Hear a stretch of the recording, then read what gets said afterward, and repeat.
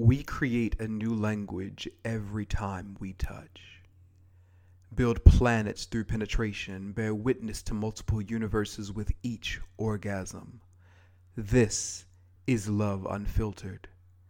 This is passion and pleasure without pretense. This is euphoria on the grandest scale where doubt is vanquished and lust is welcome.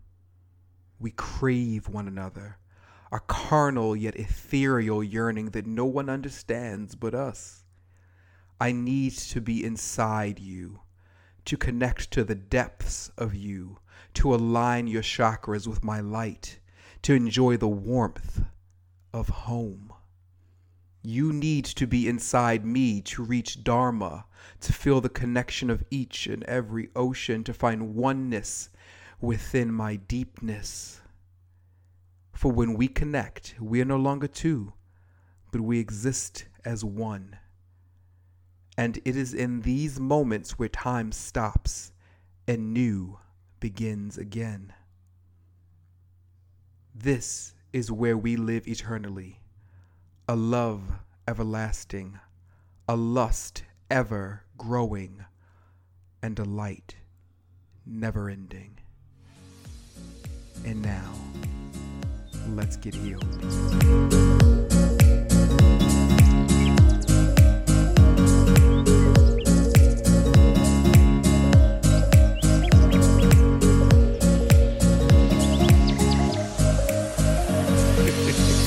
Welcome to the Healing Space. I am Sensei Raven Akundayo. And I am Brandon Harris Williams. I just made him feel some kind of way in the best positive way possible. The spirit came into the room and it touched me and it picked me up and it took me across the room and I was like elevating like the Exorcist, but you know. I was about to say this sounds like The Conjuring or something. In the best way though possible. This was the spirit of the Lord. The spirit of the singers, the spirit of the legends, okay? Listen, I was telling him I wanted to speak some really awesome positives, you know, because I'm like, we're in my home in the studio right now, and I'm like, but there are greater things coming for us, you know? And I'm like, imagine when we're the ones who are selling out the Apollo. And so he started going through it. I can't deal with it. So he started going through it kind of like he is now. But then I guess I caught him off guard because I told him, you know, I was like, for us, the people opening up for us, it's going to end up being Patti LaBelle. And he lost it. Isn't it a shame? Come on. How is it? Yes, man.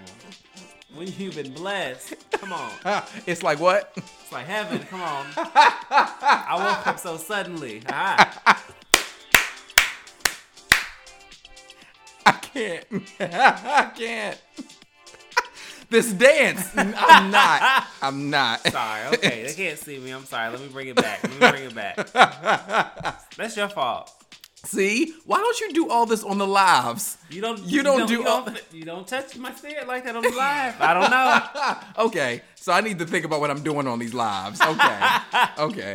Because I need, for those of you who listen to us on the podcast and watch our lives, you all know the difference. So I have something I need to change up next month. Okay. I'm the same person. Same OB. Listen. Anyway, so we have an awesome episode this week. We're going to be having some sexual healing once again. Mm-hmm. And this time our featured guest just so happens to be my best friend. Yeah. His name is Mario Gray, and I'm excited to have him on here because he works for an organization called Us Helping Us, and his title is actually Prevention Program Coordinator. And he's going to be on here dropping some serious knowledge about a lot of stuff. So if there was ever any episode that you need to listen to, you need to listen to this one.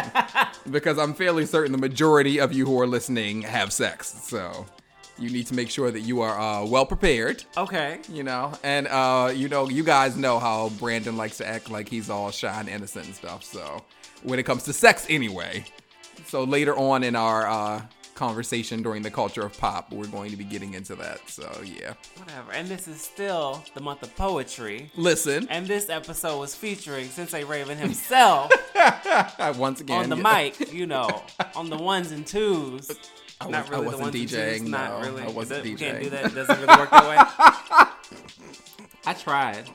You did. And you did an amazing job. Thank you. Yet again. Thank you. The words. I appreciate You say that. them and you use them. Come on.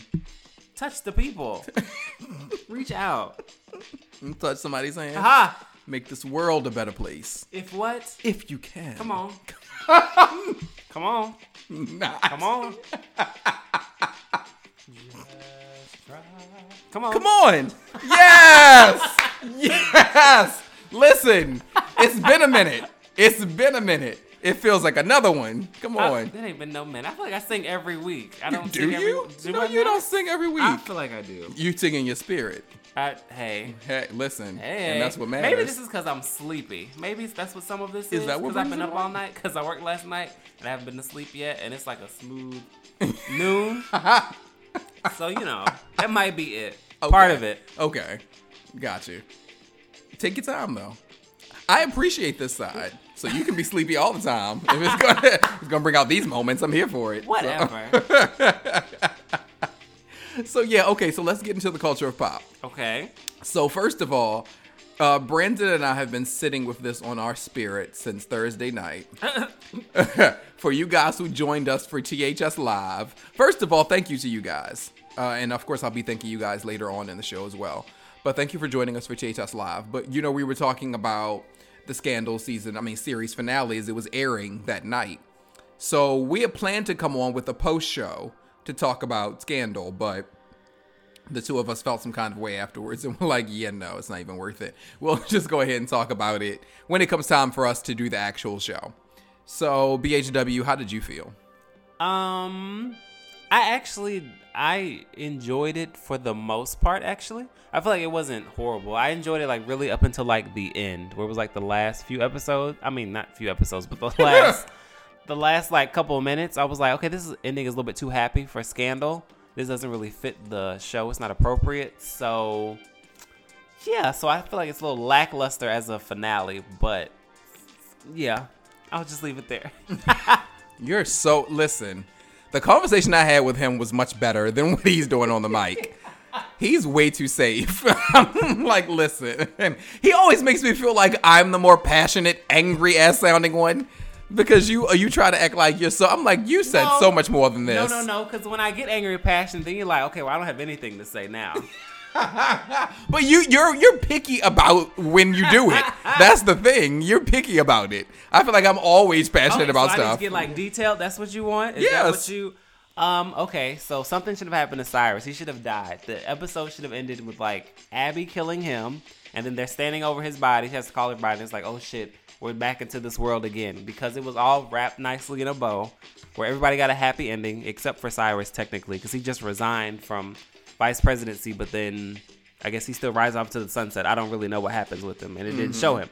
So everybody else getting a happy ending. Yes, you quote unquote want that, but that doesn't fit the show. Right. Spoilers. I completely forgot to say that. But by now you should know with us. But yeah, no, I absolutely agree. Well, I'll start off like you. So you gave kind of an overall of how you felt, and then you went into detail. So my overall, Brandon liked it more than I did.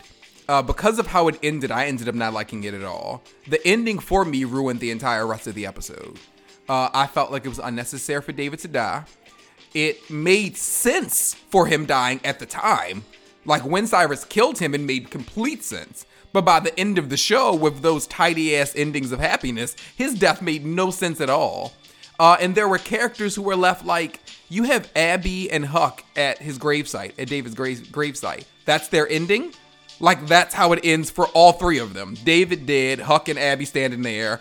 What happens? Huck has a whole wife, ex-wife, and child. That we haven't seen in like 3 years, though. Listen. So I think Shonda might have forgotten. I don't know why you keep bringing it back up.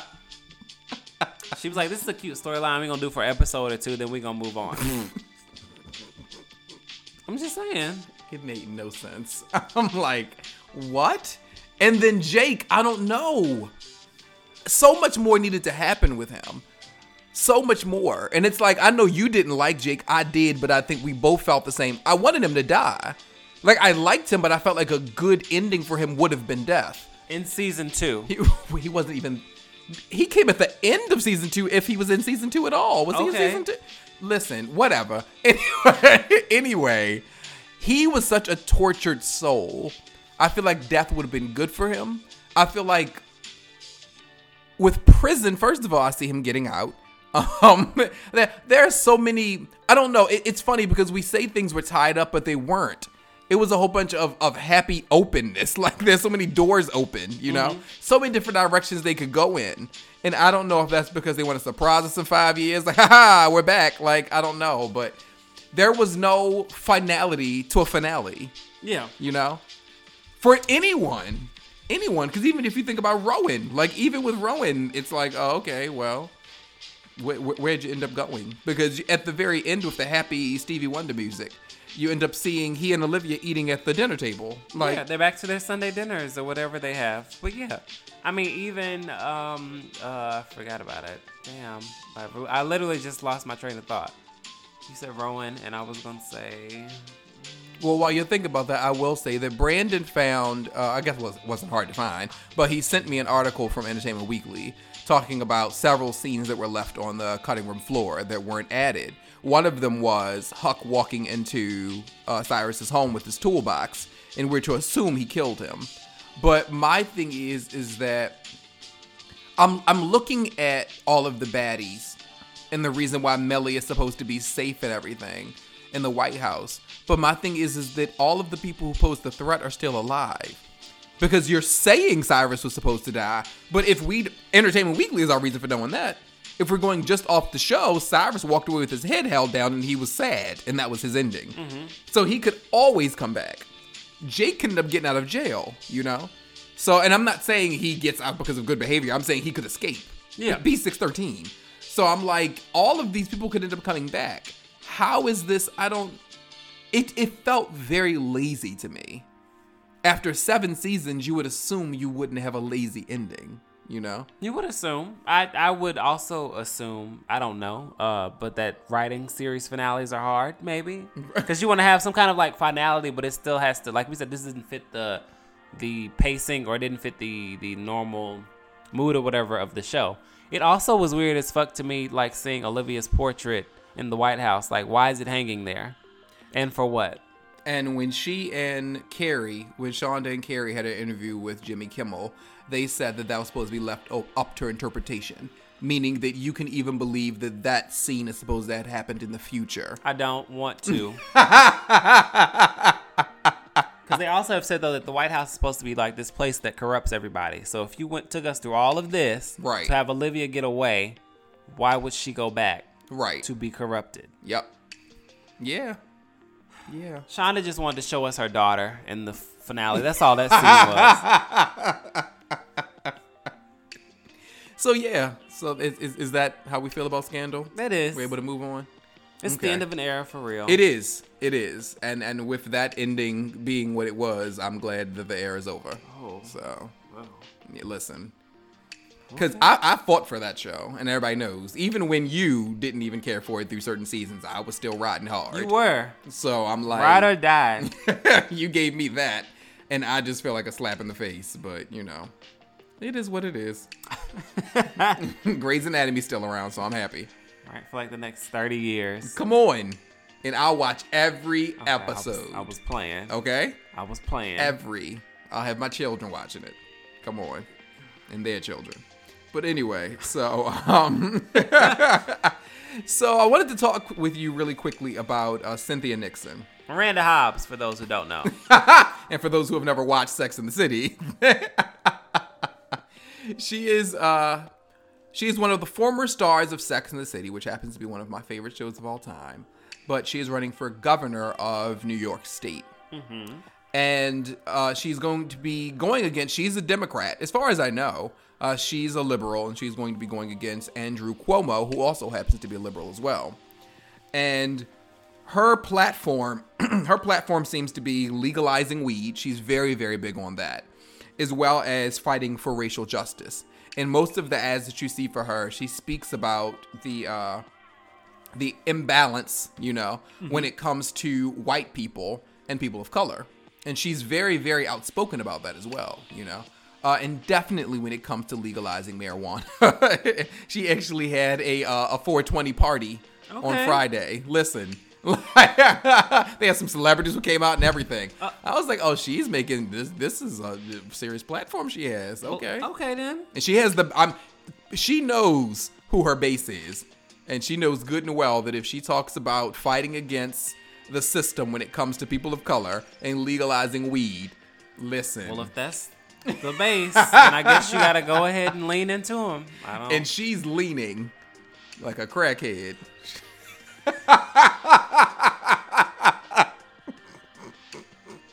An unwavering lean. You hear me?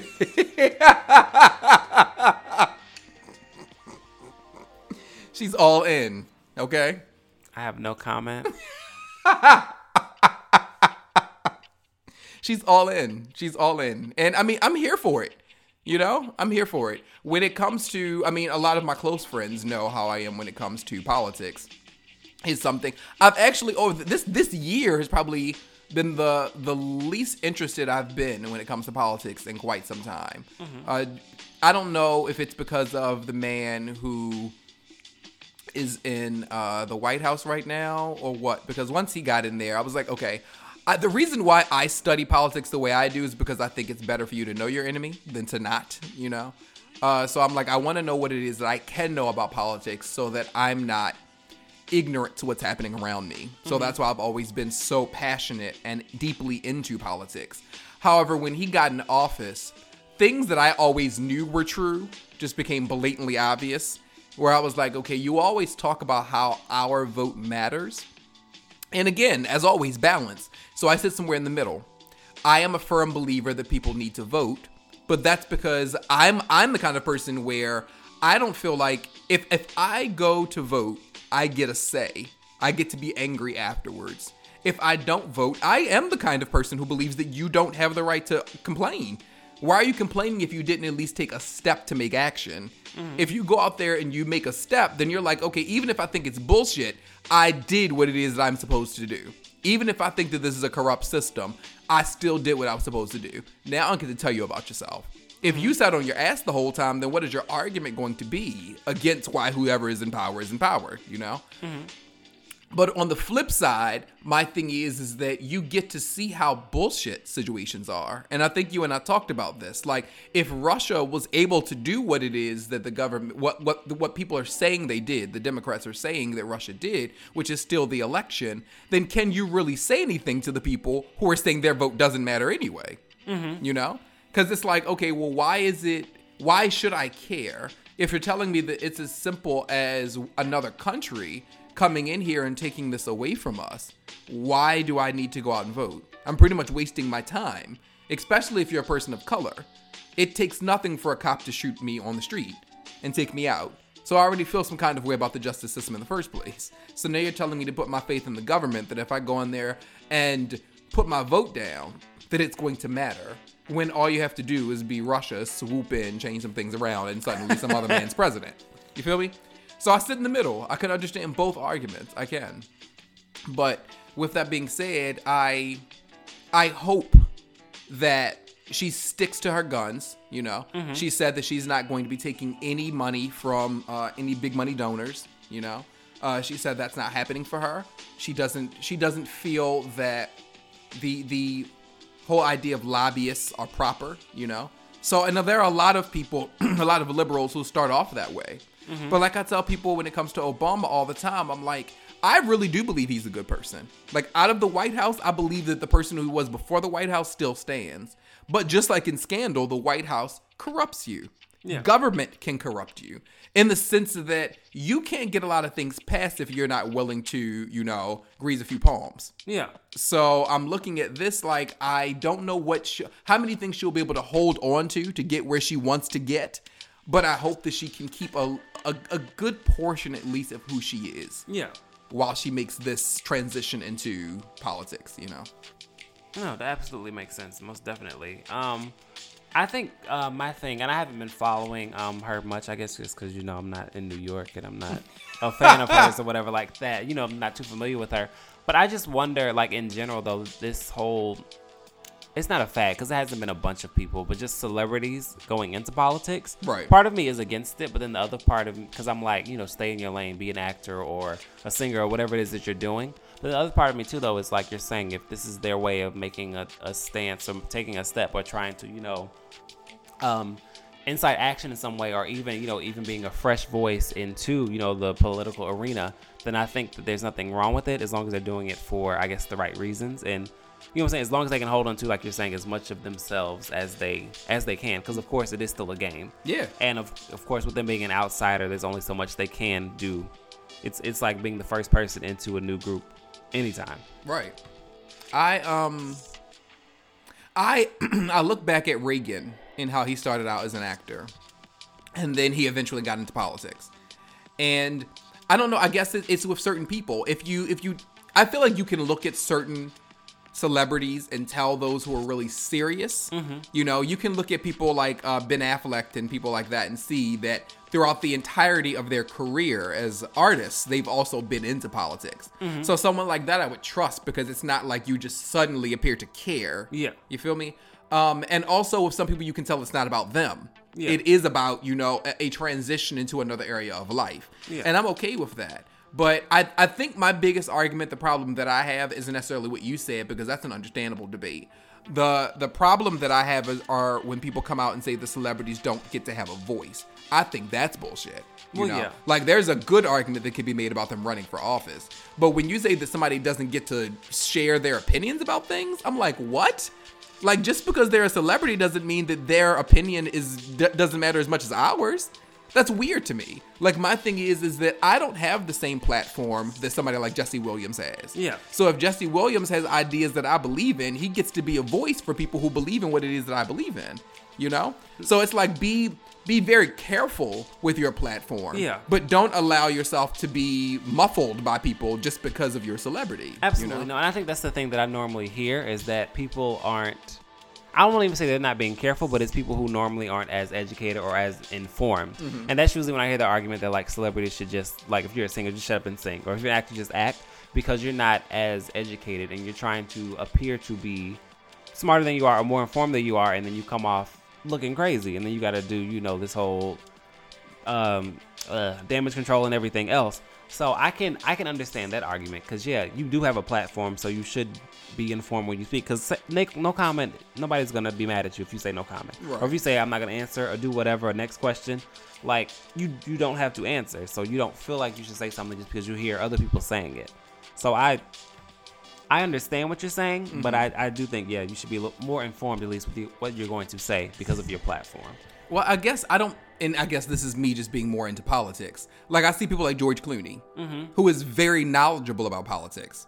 And then there have been some people who have told him he shouldn't say anything. Mm-hmm. And I'm like, but that's ludicrous. He knows more about politics than some people who are actually in office. So, exactly. So yeah, if you're just some random, I believe in freedom of speech. So I want to say that first. But I don't want those who are not educated to mess it up for those who are. Yeah. So I guess what I'm trying to say is people should be wary of blanket statements. And that's across the board for so many things in life. But in this particular instance with politics, be cautious of just making this blanket statement that celebrities in general don't need to state how they feel, because that's not true. Mm-hmm. Certain ones, yes, and again, that goes into life in general. We need to be careful about who it is that we're taking. God knows, that's a whole nother topic when it comes to celebrities and who you listen to and those who speak to you and you decide to follow in lockstep. But that's a whole nother conversation. We need to move forward. Right, because you're going to upset some people. And I'm going to say no comment yet again. I don't want no parts. So before we get into my conversation with Mario Gray, let's talk about sex. Okay. Like Salt and Pepper said. Let's talk about sex. No, you weren't ready for it? I just wanted you to keep going. Listen. That's all I got for you. That's all the good things. All the bad things that may be. Let's talk about sex.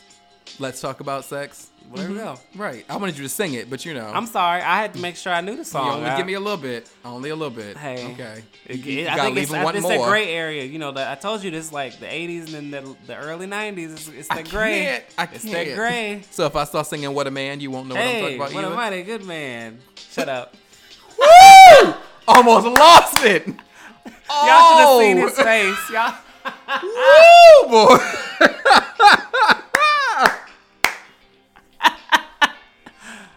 I was trying to use that excuse and you really wouldn't give it to me. I just don't know that one. I wish we had a camera on. I need to see my face. Oh, you caught me off guard. Woo, boy.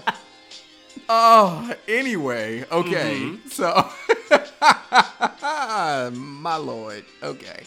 So, because I'm trying to remember the last time we had a sexual healing, what you and I talked about when it came to sex. Because I don't want us to talk about the exact same thing again. So I'm like thinking, what is it that we could talk about? Okay, so something that I think is safe that you won't be too shy about. Lord knows. Okay, let's talk about kinks. So let's talk about the kinkiest thing you've done sexually. I think that's pretty safe. Because that's not telling too much business. It's telling something you like without giving away any parties or anything too deep that you've done. Okay. I feel like I'm boring. You said the kinkiest thing, and I'm like, I don't. Okay.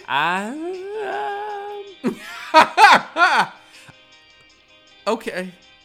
Let me think on that. I'm really like, Okay. I don't. So while you're thinking about that, Jesus. Okay.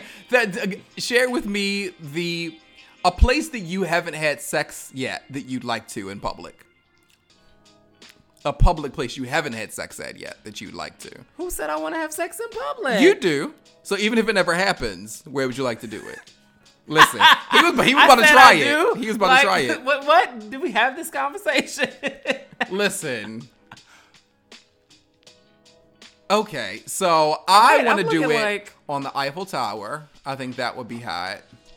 I'd like to do it somewhere near the pyramids in Egypt. I think that would be hot. I would like to do it in Brazil, the rainforest, but I'm fairly certain something might end up biting us, so that's not a good thing. I would like to do it on a beach in Miami. That would be hot. On a nude beach, preferably. In Miami, yeah, that would be hot. The kinkiest thing I've done. There are honestly way too many things to get into, so I would probably just leave it at food. I was having a conversation that you guys will hear later with Mario when we were talking about different things that people use as far as food and sex. Mm-hmm. And some of the things he shared, you'll hear my response. I was like, what? Like, huh? I've never heard of that. But yeah, like, of course, the standard whipped cream, chocolate sauce, all those kind of things. But then you get a little bit more imaginative and start using other things.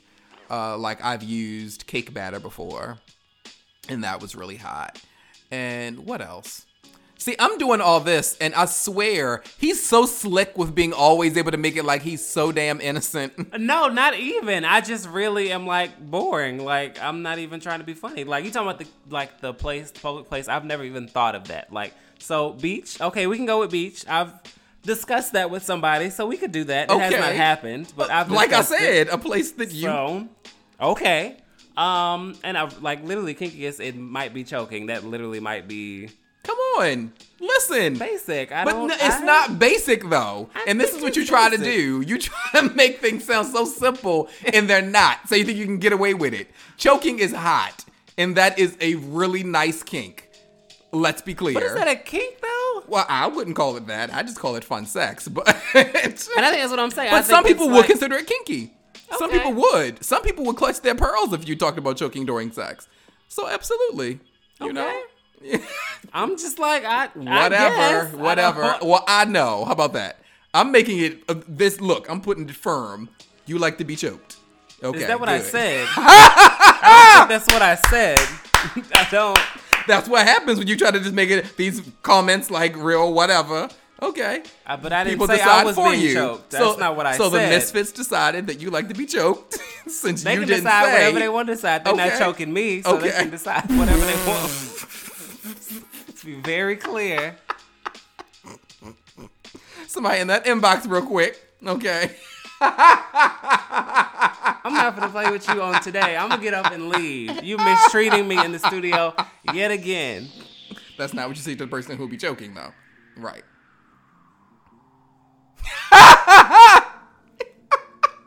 Okay. So we're going to prepare ourselves for my conversation with Mario Gray. If you like what you're hearing, you guys make sure that you hit us up on social media. We're going to let you know now and at the end of the show.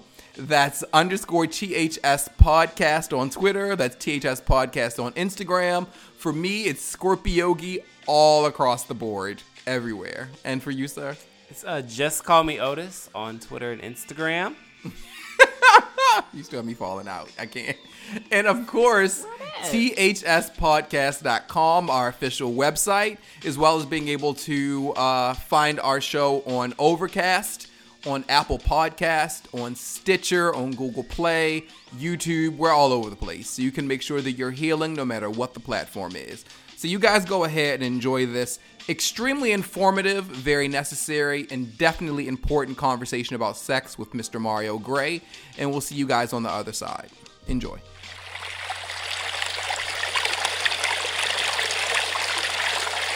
So you Misfits have actually heard from this week's featured guest on our podcast before.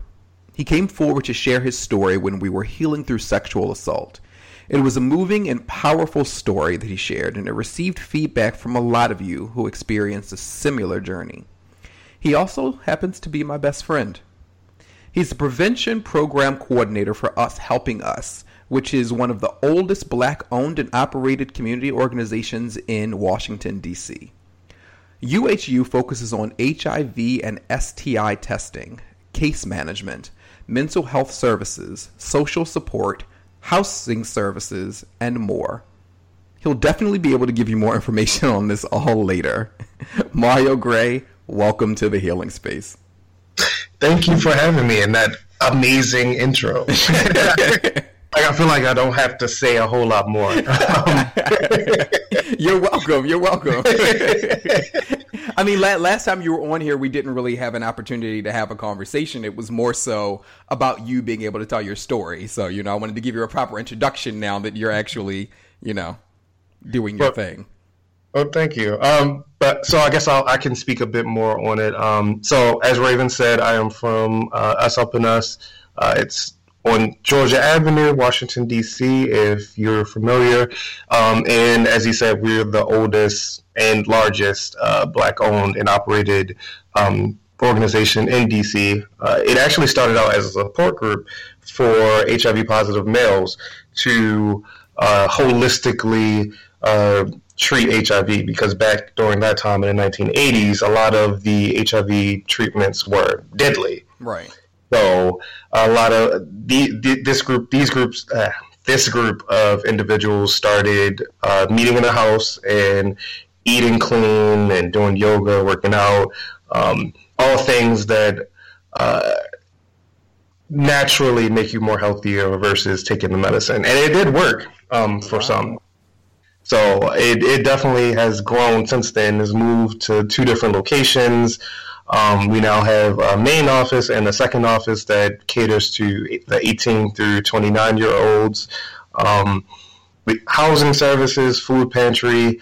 It's definitely growing and getting bigger. We're about to get like nurses and doctors and start to do full health screening. So it's even in the wake of a certain administration, we're still able to grow and to service DC and help everybody. That's our job. Us helping us. That's amazing. And for the entire time you've been a part of UHU, of course, I've been a part of your life, and I wasn't even aware of the full story. So I'm learning things along with the Misfits as well. So that's cool. I love that yoga had something to do with the beginning of UHU. You know, I'm like, wow, that's so awesome. Yeah, it would be like this side thing, but you know, you can always come and teach some stuff. I mean, well, you know, I had an opportunity to teach at the second location you were talking about before. Yeah. And that was an awesome experience. Definitely. I really enjoyed that. So, of course, I'm looking to come back. So that would definitely be something cool to do. So, I wanted to touch on a little bit of your journey before UHU, kind of leading you up to where you are now. Because it's something that I like to talk to people about all the time when I'm sharing your testimony, of course, with, you know, because that's not something you do every day. You don't share other people's testimonies. But I'm like, I think it's inspiring, you know, when I see other people going through their trials and tribulations, walking toward their path and their purpose. I often share your journey with them because of where you were and how I did my best as your friend to pour into you, that I felt like there was a direction for you. There was a path. And to be able to see you get to that point is something I'm very proud of. So if you wanted to just speak a little bit of what that journey was like for you to be able to get to the point where you are now with UHU, what was that like? So, as you kind of hinted at, for a long time, I was really lost. I didn't know what I wanted to do with myself. I was like the perpetual kid. I didn't really have direction. I didn't really know what I wanted to do. I didn't know what my purpose was until I was about 25, 26. And then I realized I wanted to help people. And that's like a generic sort of moniker, like, oh, I want to help people. So once I came to that realization, it was like, okay, I want to help people, but how am I helping people? Right. So me and you actually we were invited on one of the Us Helping Us retreats that we do to Deep Creek, Maryland, in the mountains with the bears and the rivers and stuff. And my purpose was revealed to me there. It was actually a very spiritual experience for me, because being in that space with a whole bunch of different men, some that I knew, some that I didn't know, just learning about things I'd never heard of, such as prep and PEP and risk reduction and all this stuff that I had no idea, because I'm just a boy from East Baltimore that never was taught these things. It made me realize that was what I wanted to do. I wanted to spread these messages of safer sex and how you can still have fun in sex, and it's not a scary thing. Because sex for me was always very scary, because I didn't know about HIV, so right. I just was always afraid of it because I didn't know about it. Right. And ultimately, that my goal is to teach people about it so that they aren't as scared as I am, and running to get tested in emergency rooms every time they have sex, or if you are positive, just to know that it's not the end of the road, and that you can live a just as healthy life, even a better life, because you're engaged in healthcare, as somebody who's negative. So that's really been my journey, and I've after that retreat, I started to pester the workers. Like I got to know a few of them, and we became Facebook friends and actual friends in real life. And I would just keep asking, like, "Hey, are you guys hiring? What's going on? Can I come in? Can I volunteer? Blah blah blah blah." Right. And then eventually, I ended up getting an internship through the DC Health Department, and I got to train with like the professionals there. I got a lot of different certifications and things, and then I started Us Helping Us. I started out just doing testing, and then from there I went to counseling, and then from there I went to running prevention programs. So it's been a very interesting journey. Yeah. But I wouldn't change it for the world. Like I've gotten to do so many amazing things. I got to meet so many amazing people. I've gotten to travel. I got to get on my first plane doing this job. So it has definitely changed my life for the better. And hopefully, in the process, I'm helping to change other people's lives as well. Okay, so that's a great segue, a great way for us to make our way over to some of the intricacies of what happens with us helping us. So this episode, of course, is sexual healing. So I wanted to get into some of the areas of what you all focus on with us helping us. So if that being said, I'll give the floor over to you. I'll let you be the educator, and then I'll just chime in and learn along with a lot of the misfits. Okay, so safety. Safety means a lot of different things for different people. Safety could be wearing a condom. Safety could be pulling out. Mm-hmm. So I'm just here to talk to you guys about the different types of safety and in affirming your way of safety, even if it's not the safest thing, that it's still your way, right, and there's still some utility to it. So there are condoms. There are two types. Well, there are three types of condoms, but one shouldn't be used. There are latex, polyurethane, and sheepskin. Mm-hmm. Sheepskin is a no-no. Do not ever use that. That's only for pregnancy, and I'm not even sure they sell it in stores anymore because it's actual sheepskin, so all of the juices and stuff will leak out and will not be protected. So, right. But latex is the normal kinds of condoms that we've all used in our lives. And polyurethane is a newer type of condom. So polyurethane can be used with any kind of lube. It can be it's very stretchy and it adheres to the penis. So a lot of people say that when they wear a polyurethane condom that it feels like they're not wearing a condom at all. Okay. So polyurethane is a little bit more expensive, but if you come into organizations such as Us Helping Us or at any place that's near you, they should have those. Okay. And then there are insertive condoms or female condoms or just condoms that go on the inside. So insertive condom is a condom that either a woman or the partner that is being penetrated can put inside to alleviate the penetrator's need to put on a condom. Gotcha. So I wish I was on like cam so I could do like a demonstration of it. But the condom it's kind of like the same idea as a trash bag. Right. Not to equate sex and trash, but so the way that you hopefully all the misfits understand that. What is he saying? So the same way that you put a trash bag into a trash can is what you do with a insertive condom. So the condom goes in, it adheres to the walls of the anus or the vagina, and part of the condom hangs out so it doesn't slide in. Mm-hmm. And once the act is done, the penetrator is ejaculates, then you just pull it out, tie it up, and throw it away. So that can be a good alternative for people that say that the penetrator can't stay hard if they're putting a condom on.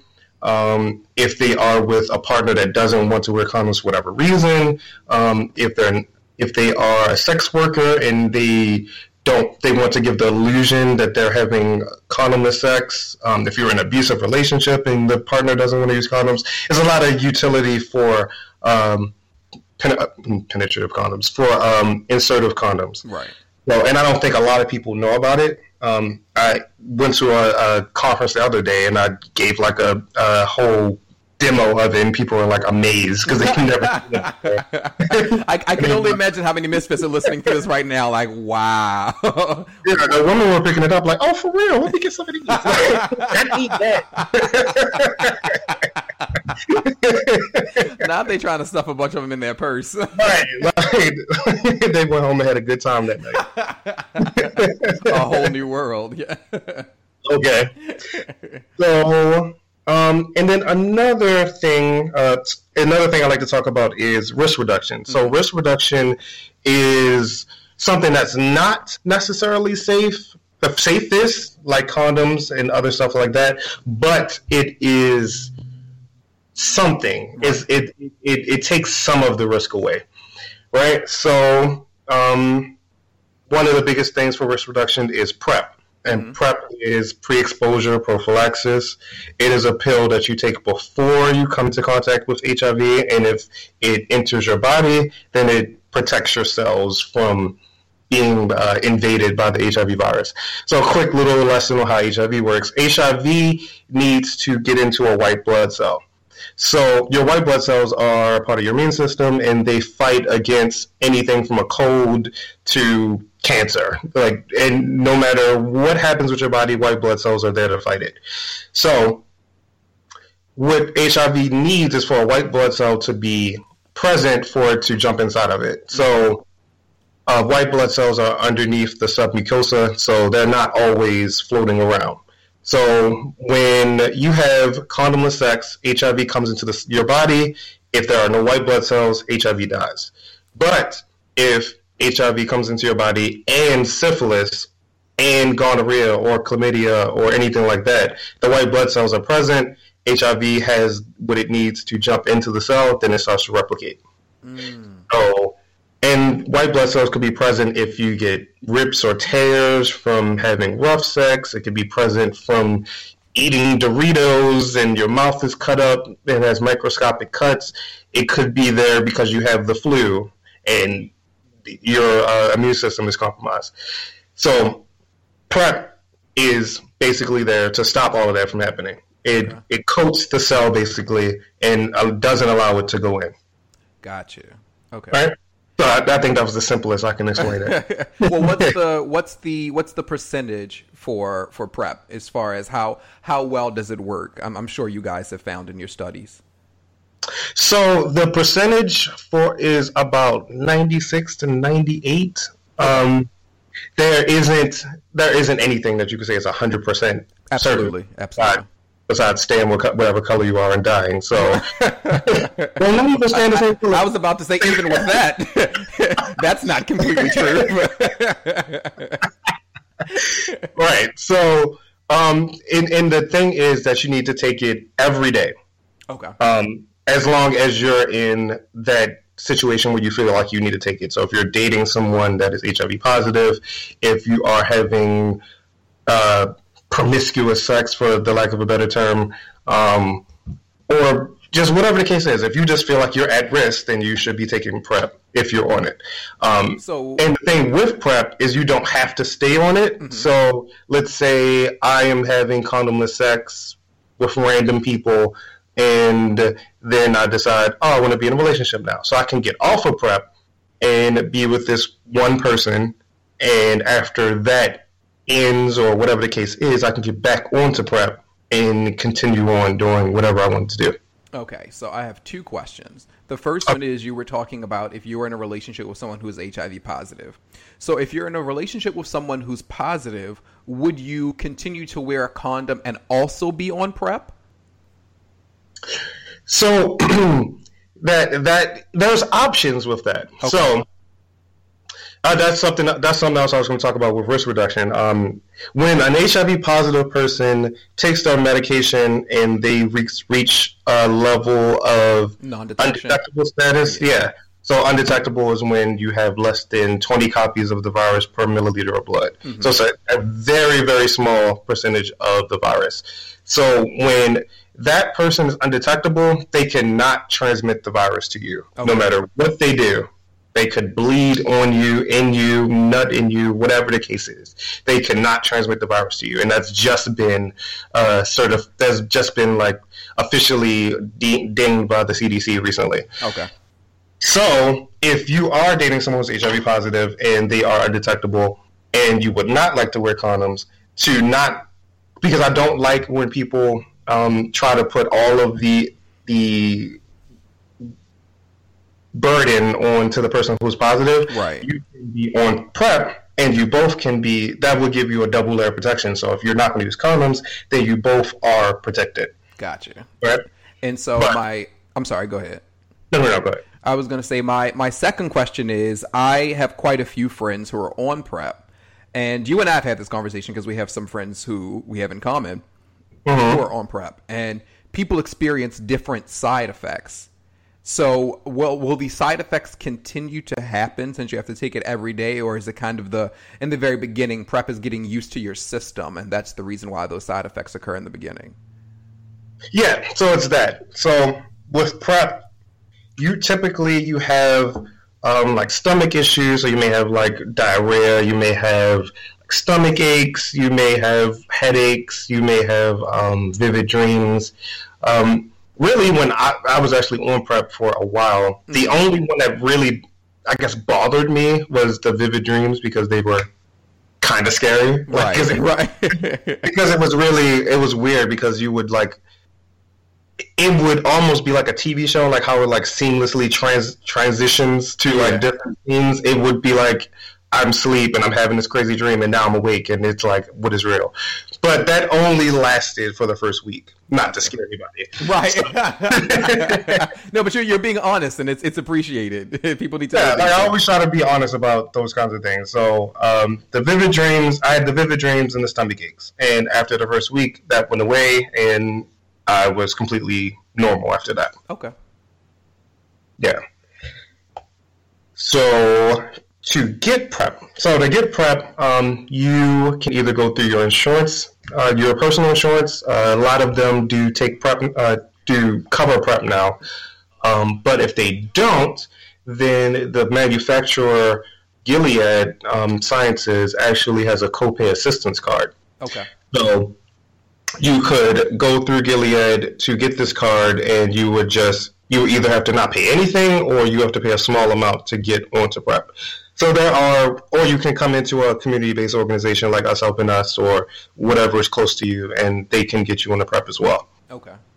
Yeah, so there are options to get onto PrEP if you've never heard of it and you want to learn more, or you want to try it out and see if it's a good fit for you. There are a couple different ways to get on it. Good. Yeah. And then the opposite of PrEP is PEP. So PEP is post-exposure prophylaxis. That is what you take after you think that you have been exposed to HIV. So PEP must be taken within 72 hours. So you have 3 days. So if you have this incident on Friday, you have until Monday. Monday to the end of Monday to take it. Okay.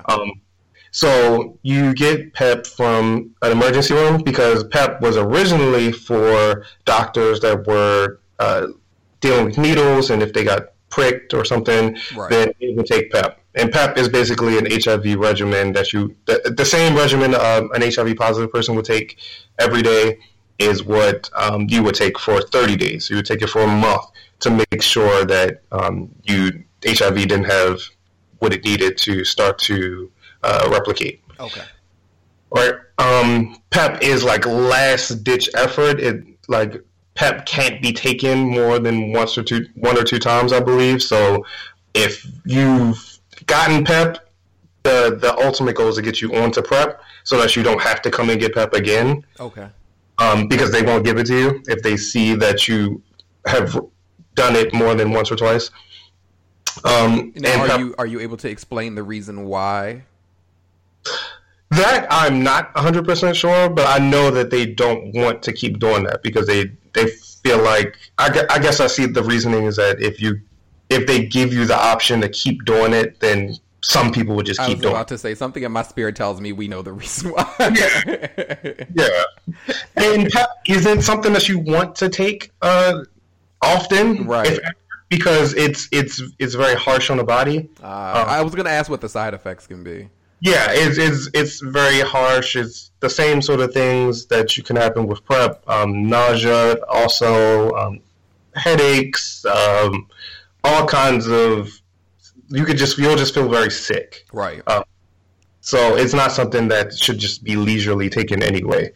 But PEP is mostly for it is for mistakes. But it's really for either if you have an accident with like a needle prick, or if you were sexually assaulted or something like that, like extreme situations. So PEP is last ditch effort, and it shouldn't be taken as like, I think I messed up and I'm just going to go get PEP now. Gotcha. All right. I already talked about treatment as prevention. So treatment as prevention is when an HIV positive person becomes undetectable, and undetectable is when you have less than 20 copies of the virus in your blood, and that means that you can't transmit the virus. So the CDC wants to get to a point where everyone knows their status. Everyone who knows their status, well, 90% of the population knows their status. 90% who know their status are virally suppressed, and 90% of negative people are on PrEP. Okay. Right. So if we get to that point where everyone basically knows their status and is doing something actively to maintain their status, then HIV goes away. Right. And that's something that they are looking to have done by 2020, I believe. Okay. So it's definitely doable, and we're doing the work to get that to happen. We'll like have to like reevaluate our jobs at that point, but the main goal is to get people to that point, and we'll work it out. Like that, we're not the focus. Right. I mean, there are people being born all the time, so there's always going to be new generations. So at the very least, if it gets to the point where everyone's being mindful in doing it, you still can continue to educate. So there'll always be a need for us helping us. Yeah. Exactly, and now that we're moving into like full healthcare, then yeah, there'll definitely still be a need. Yeah. What else do I want to talk about? So I want to talk about risk reduction, but I want to pull up the list of risk reduction methods because I'm pretty sure you'll be surprised by some of them, or somebody will be surprised by them. Right. One of the misfits listening will be like, oh, they just keep dropping knowledge. Okay. Need an opportunity to share this with some people, which I hope all of you do. For you misfits who are listening, I definitely hope that you guys make sure that you're sharing this conversation because it's necessary and needed for us to not only be educated, but to spread that education as well.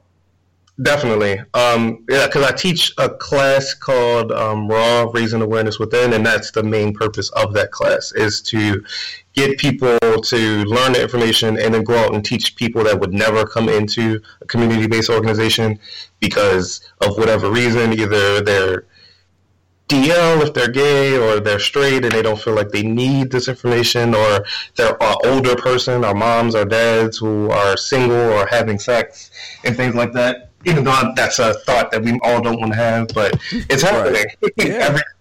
Right now, some old person is getting it in. I can't.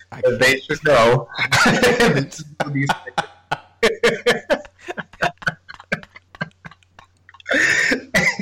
Anyway, sir, risk reduction. All right, so like I said, risk reduction are methods that aren't necessarily 100% effective, but they can lower your risk of contracting HIV and STIs. So first on the list is using lube. Using lube is good because it alleviates the tears, the ripping, the bleeding that could happen. If you're having rough sex, it could lower the friction. And it needs to be water-based lube. So we're not water or silicone-based. We're not talking about lotion, Crisco, Vaseline, baby oil, the coconut oil that you got in your refrigerator, like none of that type of stuff. Jesus, he said Crisco. We took it way back. Yeah, all of those things I've heard about being used. I like how you said that. I've heard about. Yeah, I've heard stories on Reddit or something. So yeah, using lube is definitely with a condom or without a condom, and definitely spit is not lube. Spit can be used in conjunction with lube, but spit alone is not lube. I don't care how. Well, at least for if you're having anal sex, I don't care how wet that you say you get. If the person is wearing a condom and they spit and they start to have the person has sex, like it'll start to dry up. Oh, it just sounds painful. Yeah, exactly. And then you're giving HIV and STIs exactly what they need to get into your bloodstream. So Absolutely. So we're going to use lube, silicone, and water-based. All right. Next is keeping the lights on. So it sounds silly, but Just keeping the lights on so you can examine, you can look if there's any rashes, any bumps, any discharge, anything that looks out of the ordinary that you wouldn't have seen if the lights were off, you can see with the lights on. So it's definitely, especially for the first time you have sex with someone, it's definitely a good practice to keep the lights on. You can like make it sexy and like, I don't know, do a little dance or something, like whatever it is that you want to do to justify keeping the lights on, or the TV on, or a night light, just so it's not pitch black in the room. Right. You can look and feel and smell and all of that. Yeah. Next on the list is douching less, and this is more for women that have anal sex and men who have penetrative sex. So using a douche or a fleet is what people use to clean out mostly. But when you use it too often, it starts to wear on the lining of your anus, and it starts to bleed or like make microscopic tears. So I don't like to tell people to not use it, because if that's the way that you've been taught to clean out, I don't want to be the reason that you have an accident, and you're not going to be like, oh, Mario from Us Up and Us, you said.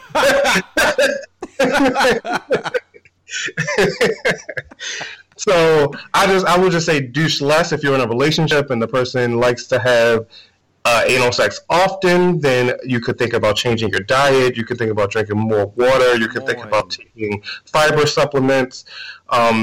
Just doing things so that you can naturally have the bowel movements instead of forcing them to come out. Because eventually, if you use a douche or anything that makes you go to the bathroom enough, you'll become dependent on it, and then you won't be able to go as you normally would.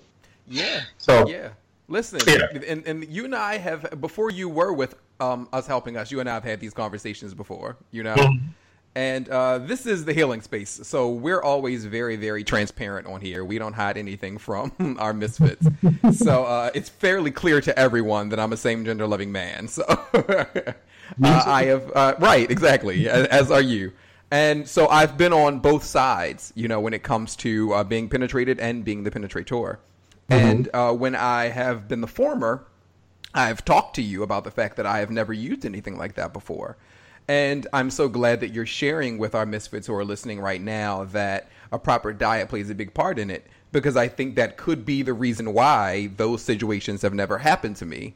Because, you know, even though I've been mocked for many years because of my eating habits, I also end up not experiencing the same things as others, you know, so I've never felt the need to do that. But I also appreciate the fact that you've let people know this isn't a shaming situation either, you know, that you're telling people at the very least to just cut back on doing it as much. Right. Because I've heard horror stories, you know, from people, and they weren't aware of the reason why it was happening. They look past the douching, you know, because in their minds it can't be that. That's what's helping me from, you know, not being quote unquote messy. So they never realized that that's what it is, that's the reason why it's happening. So I'm definitely glad that you're sharing that with people. Right. All right, so douching less, and that leads right into the next thing, which is using anal suppositories instead. So an anal suppository is basically like a little gel-type pill that you can get from a Rite Aid or CVS. They usually sell them by the pharmacy. And you basically put this little gel tab you insert it inside of your butt, and you push it up as far as possible. The gel starts to melt, and it basically draws down everything that is in your lower intestine, and you end up just going to the bathroom kind of naturally. And after that, you can do it again just to make sure. And after that, you are pretty much done. So that alleviates the need to start to force water and vinegar or whatever else into your anus when you can just naturally have it kind of just come down. Okay. And is that it? Well, one, did you already explain where we could get that from? Yeah, so you can get it from your local pharmacy, so like CVS, Rite Aid, Walmart, Walgreens, not Harris Teeter. What's the one in New York? Duane Reade. Yeah, Duane Reade. All those types of stores, those similar type stores should have it. And is it expensive? No, I think you can probably get it for between $5 to $7. Not bad at all. Okay. Yeah, and that's about the price of like a 2-pack of Fleet or something. So then you'll get a lot more bang for your buck, literally. With, I was going to say, I like how you did that.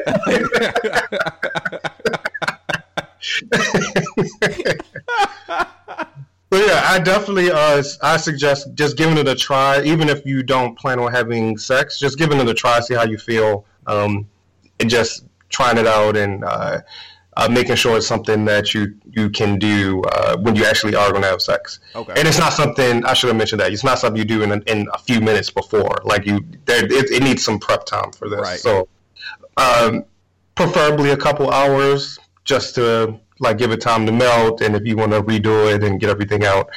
So yeah, if he's at the door, then you might have to tell him no that night. But like, and speaking of that, that actually leads into another one. So oral sex versus penetrative sex. So oral sex has a much lower risk of HIV contraction than penetrative sex, because penetrative sex, it's in an area that is very fragile. The walls are fragile. There are white blood cells underneath the walls. There's a lot more opportunity for HIV to try to get inside versus in your mouth. So your mouth, though, is susceptible to STI. So that goes back to keeping the lights on and looking at it before you put it in your mouth or lick it or whatever the case is. Right. And not being afraid to say, hey, what is this? Or I don't think you've noticed this, and blah, blah, blah. It could be a teachable moment versus like a shaming thing, because the person may not know. Absolutely. They could think it was a hair bump, or they could think that they shaved and that's why they have the rash, or whatever the case is. And it could be that. But pointing it out so that they can go and get it checked out is definitely, that's part of risk reduction as well. Just being open to having these conversations. Absolutely. I feel like if you're going to share your body with someone, there should never be a point where you feel like you're embarrassed to have those conversations, you know? Right. Especially when it comes to full-on penetration. If you're to get more into the spiritual side of things, you know, if you're allowing someone to enter into your body, there's a relationship that's being made. Even if, you know, this is a one-night stand and you're never going to see the person again, this is still a relationship, you know, a relationship in the sense that your body is having a relationship with someone else. There is a higher experience that's taking place. So you owe it to yourself to be able to ask those questions, because even though you may never see them again, what's transpiring between your bodies could live long after they're gone, you know? Exactly. Right. So definitely having these conversations, talking about the last time you've gotten tested, they've gotten tested, just they talk about sexual history, if they're comfortable talking about that, or if you're comfortable talking about it. Having the conversation, or at least beginning the conversation, because you never know what somebody is comfortable with until you ask. Right. And if you aren't comfortable with it, then maybe that's not somebody you need to have sex with. So, amen. So those are things to keep in mind. Next two things kind of go together. So pulling out and pushing out. So if you get to the point where you're having sex, there is no condom, the top or the penetrator has the option to pull out. So there's still semen, there's still pre-cum, there's still fluids going in, but it's better to have some of the fluids and not all of the fluids, right? So the more fluid that you can take out of the equation, the better. And the same thing with pushing out. So let's say that the penetrator did ejaculate inside, then it's better to get the remains and the juices out of you versus to let it marinate and have this opportunity to go where it's going to go. So pulling out and pushing out, those are not necessarily CDC approved things, but they are risk reduction, and people have been doing them for years. Right. Right. So as I mentioned earlier, drinking more water, eating healthier, just to be a healthier person in general, so your white blood cells aren't traveling around trying to figure out what's wrong. you feel better. You have less chance of having rips and tears when you're not dehydrated. All those types of things. Treatment as prevention, which I talked about when you're undetectable, you're untransmittable. Getting tested every 3 to 6 months. So this is important for anyone who is HIV positive, negative, doesn't matter. Getting tested for HIV and STIs every 3 to 6 months is vitally important because all STIs do not have symptoms. So you could have something in your mouth, in the back of your throat, in your vagina or in your anus and not ever know about it because you don't feel anything, you feel normal.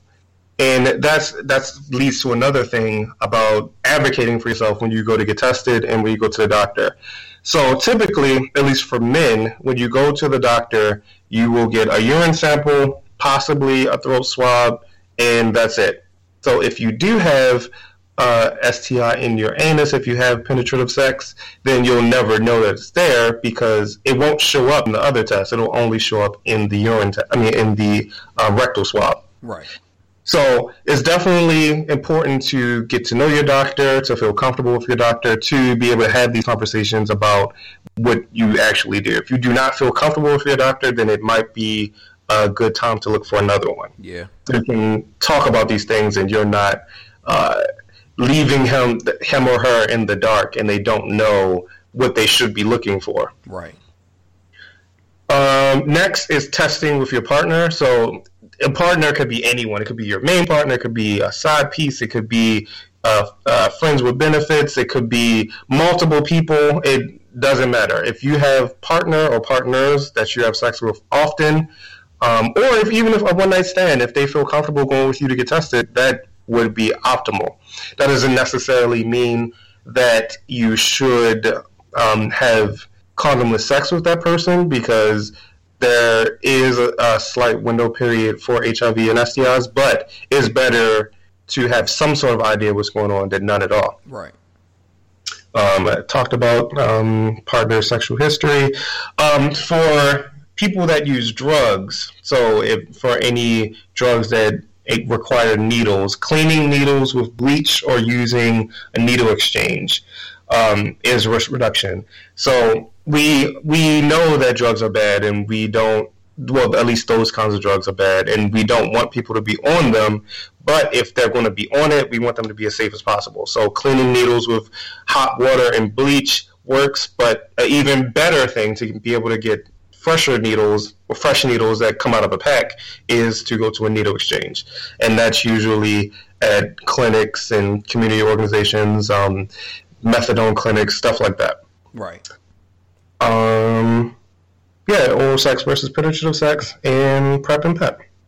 So yeah, those are those are a lot of risk reduction methods, but I'm sure there are a lot more. But those are the ones I try to focus on. Just getting people to start to have these conversations, to just take more sexual responsibility and not just leaving it up to the other person. So I think that's important. Well, yeah, sexual healing is important, and I always knew that when I had you on here to talk about what it is that you do with us helping us, that I plan to have you on here again because this is just a continuing conversation, you know? Mm-hmm. So this is a great way to introduce our misfits to what it is that you all do at UHU, but the conversation continues. So this definitely won't be the last time I'll have you, and us helping us on here. Speaking of which, I would like to say thank you because starting in the month of May, you guys are coming on to sponsor for the Healing Space. So I wanted to take this opportunity to thank you. You are welcome. You know that I've always believed, like ever since the shows and everything you did in Baltimore, like I've always believed in you, and I've never had really the means to support you in the way that I wanted. And now that I do, I definitely feel like this would be an amazing chance for both of us to start to grow and start to think out of the box and start to just get people aware, because your audience may not be my audience and my audience may not be yours. So that it's definitely going to be very lucrative, not lucrative. Yes, free for it. Yeah. I'm gonna let somebody send him money. I'll take that. Right. But I got cash at me. But Not cash at me. I can't. But with that being said, the last thing I want to talk about is something in my class in Broad I like to talk about is freaky stuff you may or may not know about. Yeah. So it is sex acts that there are a lot of sex acts, and some of us do a lot of them. Some of us are more basic. Some of us are more explorative. So I just want to talk about some of these things so that you can know about it, and if you participate in it, or if you know someone that participates in it, then you'll be able to know what risks are associated with that and what they are, so you can maybe try them tonight if you wanted to. So first on the list is pegging. So pegging is when a woman puts on a strap-on to penetrate a man. Okay. So that it doesn't have to be a gay man; it could be a straight man, whatever the case is. Pegging and doesn't have any inherent risks besides the need to clean the toy and to not share it. Basically, that's another thing for the risk reduction. Actually, I forgot about that one. Either cleaning toys with hot water. Or not sharing them at all, because sharing them, there's juices and all kinds of things, so you don't want to do that unless you clean them thoroughly. Right.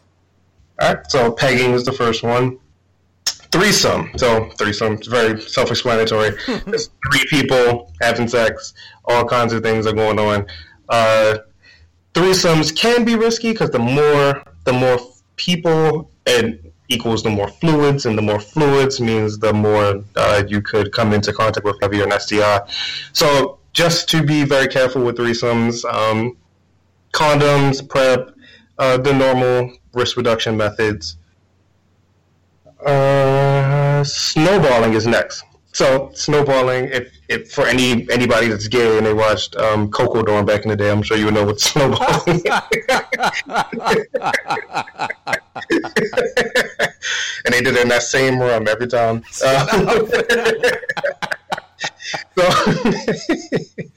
So snowballing is when someone ejaculates into someone's mouth and they kiss the other person. Mm-hmm. So, and then you pass it between each other. So that's what the act is. So, as far as snowballing, that's not necessarily risky for STIs, but it's definitely risky for HIV. I mean, it's not risky for HIV, but it's more risky for STIs. I was about to say, I'm pretty sure you mean that the other way around. Yeah. So. That's risky for STIs because there's fluid is going to your mouth and all those types of things. Right. So you gonorrhea, chlamydia, stuff like that.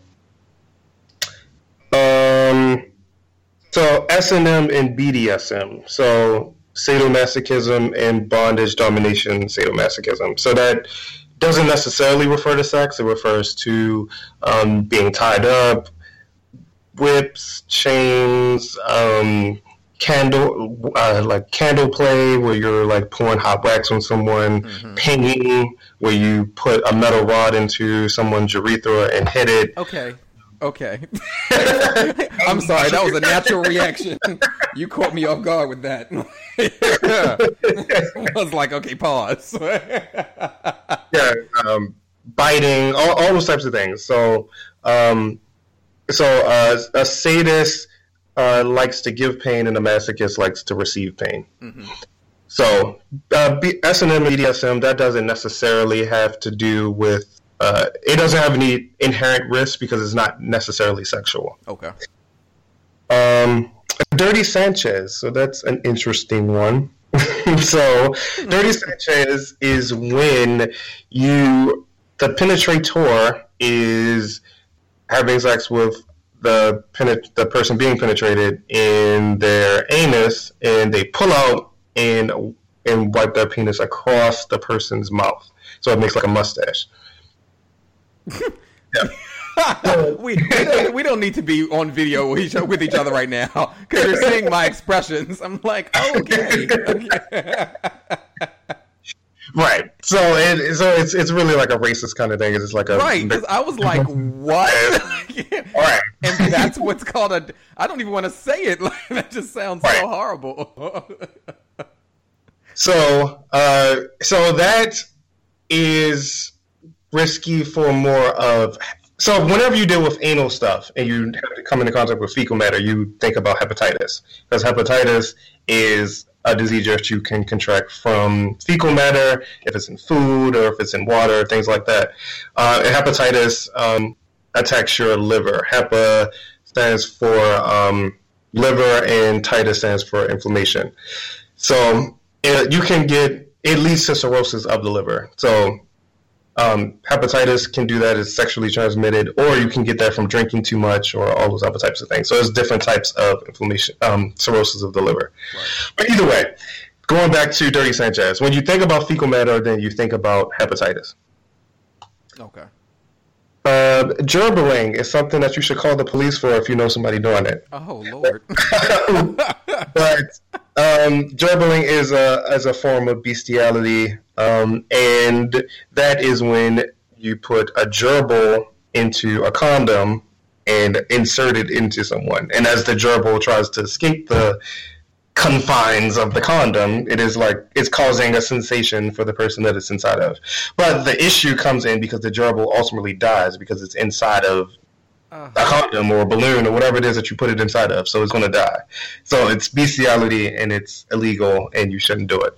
And that's one of the only time. Well, I have one other time I say you shouldn't do it, but yeah, I'm sex positive, but to a point. So, come on, listen, that's real. That's real. This is non-judgment zone, but still, like. No, please tell me so I can come to you with the police. So that is gerbiling. Eiffel Tower is similar to a threesome, so it's basically being the middle piece of a threesome. So there's somebody behind you and there's someone in front of you. Mm-hmm. So it has the same risk as a threesome. You just need to make sure everybody's wearing condoms, or if PrEP needs to be there, undetectable status, all those types of things. Right. Frottage. I actually forgot about that too. That's another risk reduction method. So frottage is just humping, like dry humping. So if, like, I've been told that if you know how to put your legs together in a certain kind of way, then you can make the illusion that the person is like fucking something. Oh, so yeah.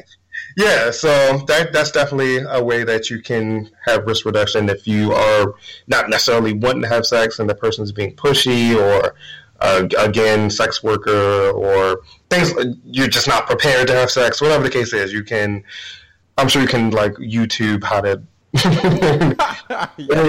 creases of your legs. You can make it seem like a crevasse. Shut up.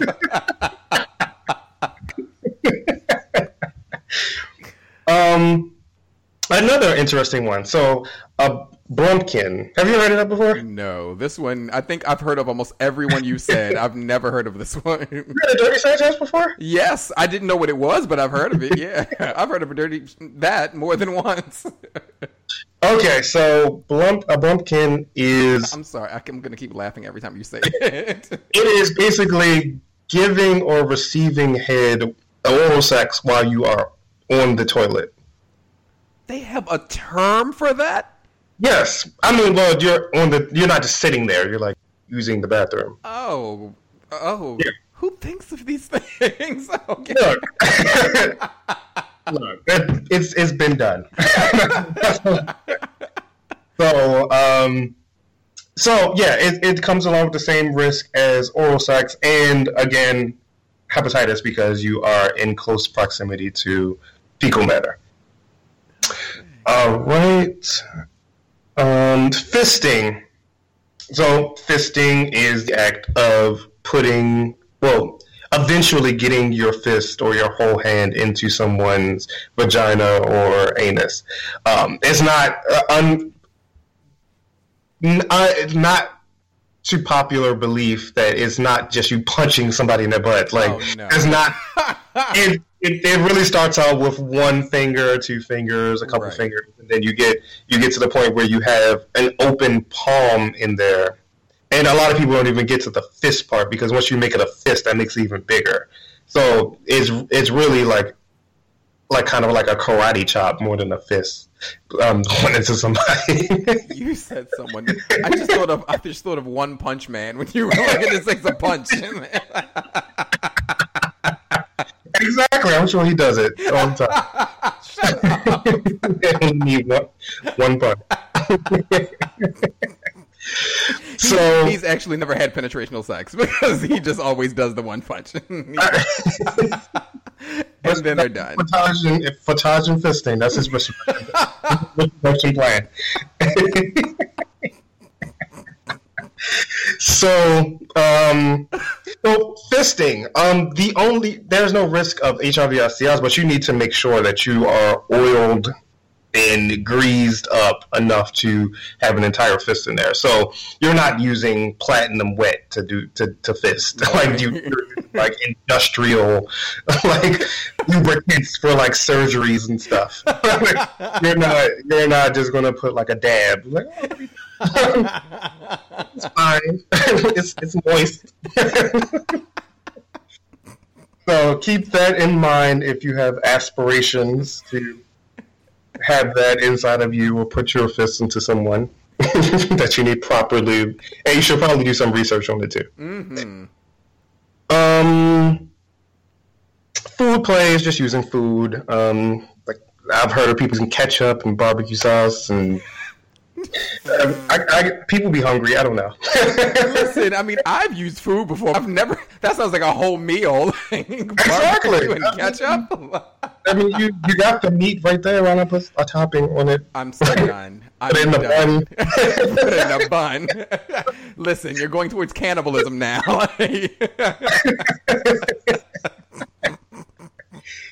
Okay.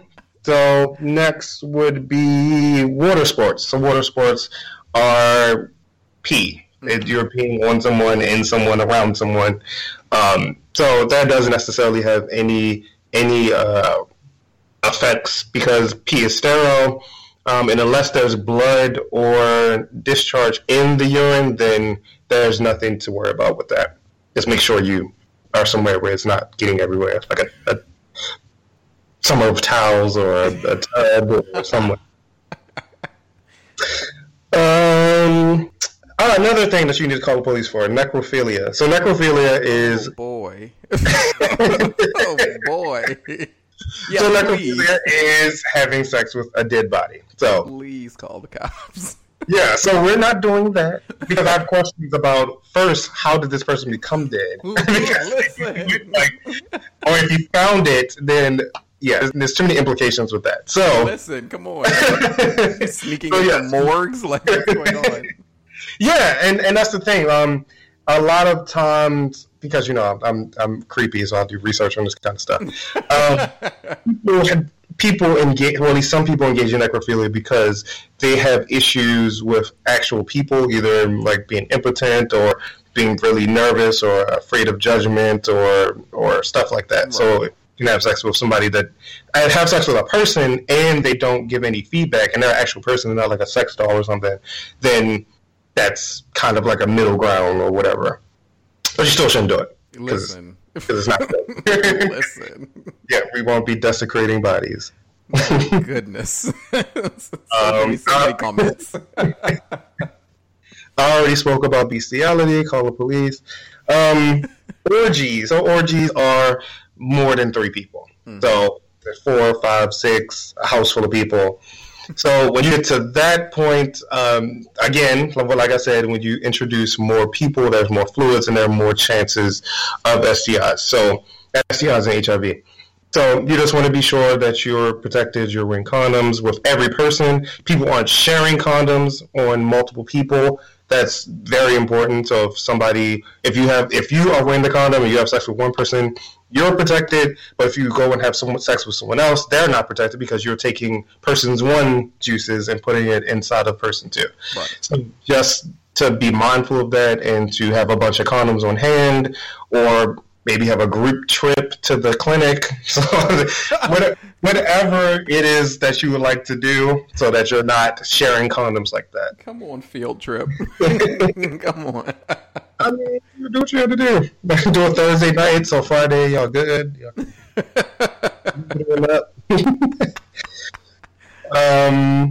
A bathhouse. So a bathhouse is something I actually didn't know about until I moved closer to DC, because it's... Really? Yeah, because it's illegal. I thought you'd heard of them before. No, because it's illegal in Baltimore. But you're such a researcher. I figured in all of your vast research you would have heard. I mean, I think I've seen them in like movies and stuff, but I didn't know if they were like actual things. Like, got you. Yeah. So a bathhouse is a place where you can either go to work out, take a bath, take a shower, have like a spa sort of day, or have sex. It's really open to whatever it is you want to do. You can watch, you can participate, you can bring a partner there, and you two can just have sex and have the thrill of having sex in public. It's really a space where you can do anything. So I can't really give you any risk associated with it, but just take standard precautions when you go to it. Voyeurism is watching people have sex, and being an exhibitionist is to like being likes to be watched having sex. I don't know why that was so hard to say. or doing sexual things. So I can be an exhibitionist and jerk off in front of a window, an open window, and people can be walking by and see me, and that could be my form of being an exhibitionist. Right. So it doesn't necessarily have to be sex. And when you're watching people, that can be, well, you don't want to do anything illegal and get locked up. You don't want to look through people's windows or anything. Right. But if there are like willing people that were like, watch us have sex, then you could do that. Or even watching stuff on webcams, that could be considered voyeurism, because they're a live person and they're doing things for your enjoyment. Right. A very dangerous thing that I found out about recently is blood slamming. Oh. So apparently... So have you ever seen a movie where people are like blood brothers and like they do like a little initiation thing, like cutting their palm and shaking hands or something like that? Yes, and that's exactly what it is. So it's basically exchanging blood so that you can feel like that person is a part of you, or that you can express the closeness that you have with this person. So blood slamming is a no, because that is literally the most direct way to transmit HIV. Like, there's no way faster that you can contract HIV. So I mean, maybe you can like do something symbolic, or get like a vial of blood like Angelina and Billy Bob did, but please do not share your blood with people unless you're donating it, because that is the quickest way to contract HIV or anything else that someone may have in their blood. Child, come up with a secret handshake or something. Make some bloody moves like Cardi B or something, but not that. I can't. Toys. So toys can be a fleshlight, a dildo, handcuffs, nipple clamps, a sex doll, a sex sling. There are a lot of different types of toys. Actually, I want to try a sex sling at some point. I haven't tried that, but they're expensive. Yes, but and I don't want the cheap one that I can like hang in my doorway, because like, what if it falls down or something? I don't know. Like, how do you explain that when you go to the hospital? Like, I was just hanging out in my doorway. You'd be surprised. They'd be like, okay, we've heard that 1,000 times. Right. So toys can be a lot of different things. You can even like make toys out of like vegetables and things like that, whatever the case is. But long as you're not sharing toys, and if you are sharing toys, you're washing them thoroughly so you're not sharing juices, then you are good on that. Also, on to the last two things. The second from last is scat, and scat is playing with shit, basically, to put it in simplest terms. So I don't know if you've seen Two Girls, One Cup, or other things like that, where you're basically eating wiping it on you, doing things with shit, whatever it is that you like to do with it. And again, hepatitis is a big thing to worry about with that.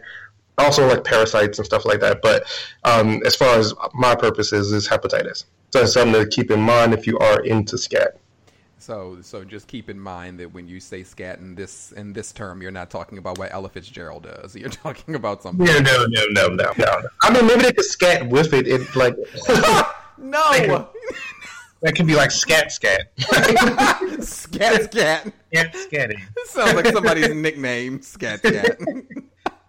We could talk to Quill about it. Right. I can't. Because you know that's immediately who I thought of.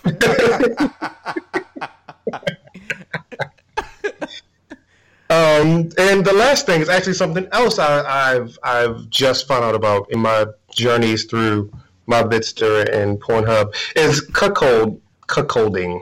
Who? And cuckold is like CUCKOLD. Oh, I feel like I've heard of that, but okay, go ahead. Yeah, so that is basically when there's like a black guy and like a white couple, and like the black guy is like this domineering presence, and like and has sex with the girl, and the guy kind of like either watches or kind of like joins in and like does little stuff, sometimes like homoerotic stuff, sometimes not. So it's I guess that's the best way I can explain it. It's really interesting. So it's kind of like reparations type sex or something. I don't know. I'm looking at it like I'm interested to know where this word came from that they created for it. Yeah, if you watch porn, like new porn, because I know you have a collection, like you don't. All of mine comes from you guys. Okay, well, I will like forward you along one, but it's very interesting, and it's interesting because a lot of times, at least in most of the porn, it'll be like a straight porn star, but he kind of just like lets the guy do like little things to him. Mm-hmm. So yeah. And you said that's the last one? Yeah, that's the last one. Okay, so I wanted to mention another one because I noticed you hadn't mentioned it. But what about baiting? I would assume with baiting, that's also something you can do for risk reduction as well, right?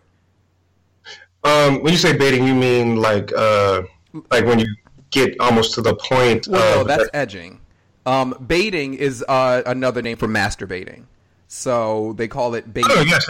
Yeah. So if you're doing that not only alone but with others as well, because they have baiting parties where people, like 8-10 people come together all so they can masturbate together. Yeah, circle jerks. And that too, yeah. yes. Yeah, so you definitely can join a circle jerk as long as you aren't in the middle of the circle jerk, which is another thing called bukkake, when people ejaculate on one person or two people, however many are in the middle. So as long as you're not doing that, because at that point, it's juices fly everywhere. So it's like getting in your eye, your mouth, wherever. Right. Who knows where it's going to go? So, and so if you're not doing that, then circle jerking is like, it's extremely safe. Yeah. Yeah. Okay. So is there anything else you wanted to share? No. I think I have put myself out there. All of these things. So, if people want more information, not only from us helping us, but also you, what are the different ways that they can walk with you guys on social media? So, to follow us on Facebook, we are... my personal Facebook is Mario Gray on Facebook. The Facebook for Us Helping Us is Us Helping Us Inc. on Facebook, and I believe it's the same thing for Instagram and Twitter. And we have a website, uhupil.org. So there and see all the different services that we have. You can sign up for different programs. You can see what new things that we have going on as far as like giveaways or whatever the case is. You can see where the mobile unit's going to be in case you can't make it into the office. And you can just contact them if you have any questions. If let's say you live in another state, we'll still be able to assist you with any questions that you have about testing or symptoms and things like that. Okay. And for those who are in the Maryland, D.C., Virginia area, what events do you have any events coming up soon that they need to know about? So soon, every fourth Saturday, we have a program called Illumination. So it's a program that we have at the offices in New Carrollton. Mm-hmm. So that's 8240 Professional Place, Hyattsville, Maryland. But all of these addresses are on the website if anybody needs to get them. But basically, it's a program where you come in. It's one day. It's 2 to 4. And you just talk about love, sex, relationships, different kinds of relationships. The last session was about the different types of committed relationships. Either it's like 3 people in a committed relationship, or an open relationship but it's still committed, or all the different types of relationships that people engage in that may be taboo. So that is coming up. And I also have the Crossroads program, which is what I teach. It's 3 days long. It's at the main office on 3636 Georgia Avenue. And that is on May the 1st through the 3rd. So Many Men, Crossroads, formerly known as Many Men, Many Voices, is a program where you come in. It's actually a program that me and you first got introduced to the agency through. Right. You come in, we talk about being Black, being gay, and being a man, and how all those things intersect. And we also talk about all the stuff I talked about today with risk reduction and safer sex, HIV, STIs, all those different types of things. So to sign up for that, you have to be able to get there, obviously, so in this area. And if you are a black or of color man. Okay. And it doesn't have to be biologically. It could be a trans man as well. Okay. Gotcha. And I'll also make sure that I put this information in the description as well. So you can make sure that you read the description.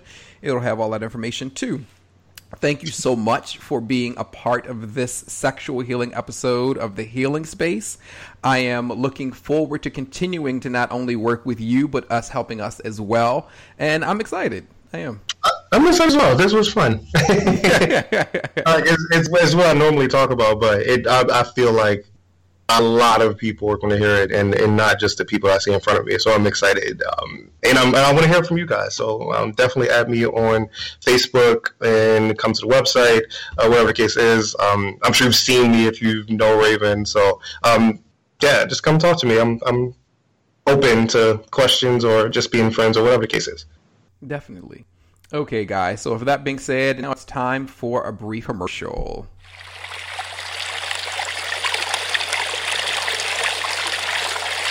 Peace, Misfits. So BHW and I want THS to be a fully interactive experience. So we've created the Misfit of the Month. Every month, starting in June, we'll highlight one misfit who supports the healing space. We'll promote you and your business if you have one on social media weekly. At the end of the month, we'll bring you onto the show as well. Here's how it works. You'll need to make sure you're subscribed to at least 2 platforms. If you have an iPhone, Apple Podcasts would be one of them. If you have an Android, Google Play Music will be one of them. You'll need to screenshot your subscription as proof. Then, you'll need to post, repost, share the most current episode of THS every week during the month of May. Once we've verified that you subscribed and have posted, reposted each episode for the previous month, we'll begin highlighting you via social media each week in June. Then you'll join us in the last episode of the month. It all officially begins with this episode. We're building a community with THS. This provides us a chance to create balance. You highlight us, and in turn, we highlight you. We all rise higher together. Let's have fun with this. And now, back to the show. It is now time for good news. It's time.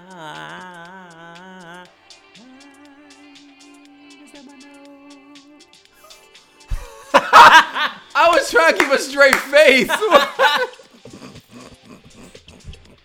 how I used to sing. I used to do it all the time. Like, is that my note? Is that right? Listen. Is that right? I want to make that our new lead-in to good news. Yes. Oh, my God.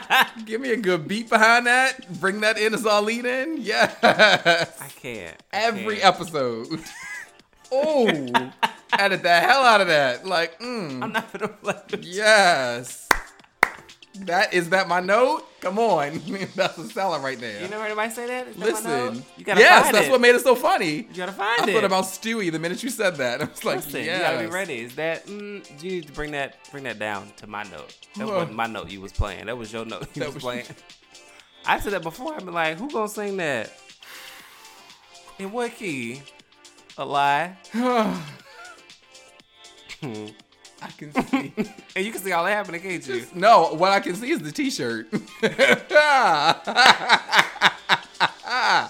Is that my note? Yes. Yes. And people will rock it. Yes. Ooh, you know I'm always thinking of branding. I Always. can't. Yes, that could be a new reality show. Branding Brandon. Mm-hmm. What would that be about? Listen, me doing your PR. Because I'm going to need it. Listen, because when I get on, I'm going to have to hand this phone over to somebody else. Like, this is my account. You can only post, like, if you're promoting whatever it is I'm doing. Don't post nothing else. And don't allow me to post nothing else. That's the important one. That's the important one. Because I'm fairly certain whoever's doing your marketing, who's ever doing your PR would know to not post anything. You're the dangerous one. The goal is to keep the phone from you. Thanks. I'm not that dangerous. Oh, sweetie. What do I be? Especially because Twitter's where you live. Let one wrong tweet come your way. Folks don't allow people to live. Okay. They just don't. Okay. I just be cracking jokes. Mm-hmm. And they be funny. Okay. Whatever. I'm not dealing. Anyway, so first we want to thank everybody for tuning in this past Thursday for THS Live. We really enjoyed each and every one of you that commented on with the 3. Yeah. I counted in my head. I was like, yeah. Right. The 3. On Instagram platforms. and then on 2 different platforms on Facebook.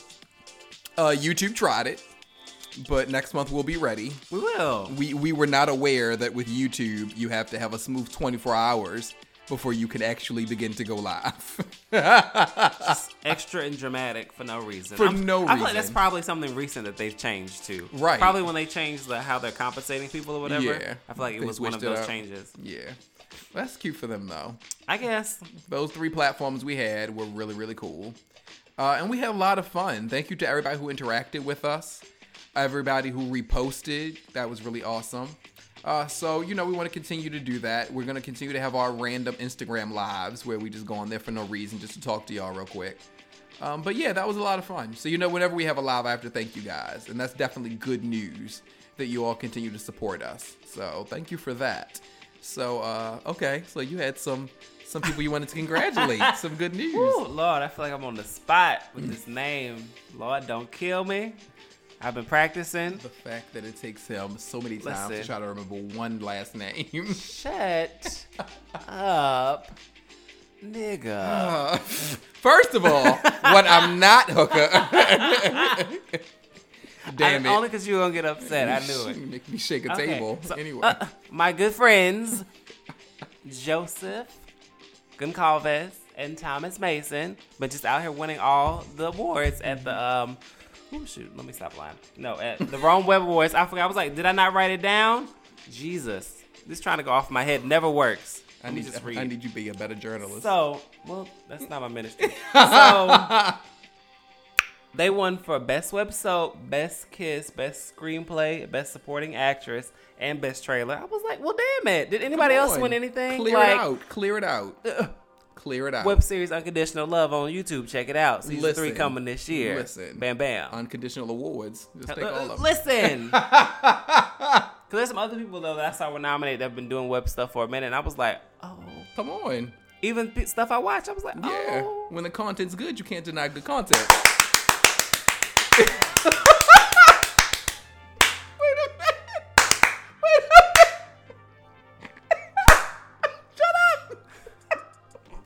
Come on and say that thing. I can't catch my breath. Yes. So when the content is good, you can't deny good content. Okay. Okay. Are you okay? I'm okay. Are you sure? Those claps. I got excited. You've been bringing the spirit in. I don't know what you said in your meditation this morning. He is in the room, okay? Yes, now. Oh, you had me sweating. Oh, Yeah, my hands hurt, but I felt that. I felt that. Listen, they may hurt, but it was about the moment right there. No. Okay? Listen. Just listen, okay? Just listen. Just listen. Okay. I'm gonna bring it back. I need this to be recorded so bad. Oh, he's giving y'all such magic that y'all can't see.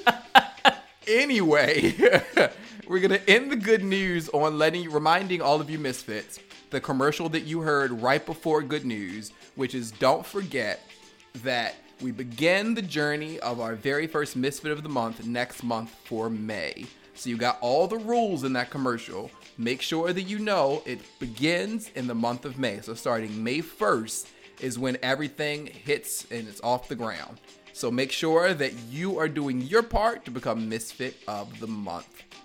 And with that being said, once again, as I said when we were doing a Culture of Pop, we're going to give you guys our information again in case you want to walk with us. You can walk with THS Podcast at _THS Podcast on Twitter, at THS Podcast on Instagram. Myself, you can walk with me across all platforms at Scorpy Yogi. And UBHW? Can walk with me on Twitter and on Instagram at Just Call Me Otis. And yeah. And there you go. Indeed. Clear it up. You good? You good? I think so. I need to eat. I have not eaten like all day. This is not okay. No, I had a big bowl of cereal earlier, but yeah. I like how you stress big bowl. Because it was big. It's the kind of like we put too much milk in there, so you got to go back and get some more cereal. It's been a long time, I cut back on dairy products, but I just knew you weren't going to be able to relate to that. I just knew. Come on, get some good crunch berries. Yes, and if you really want to take advantage of milk, you get some Fruity Pebbles. Oh. Indeed. Oh, I miss those days. Anyway, you're dry ass. Anyway. I don't like either one of those like that, but okay. Are you some kind of person you like bran flakes or something corny? Now, I had Frosted Flakes. Okay, Ew. Frosted. We can do it. Ew. Okay, I'm here and for some Frosted. Apple Jacks. Okay. Ew. No.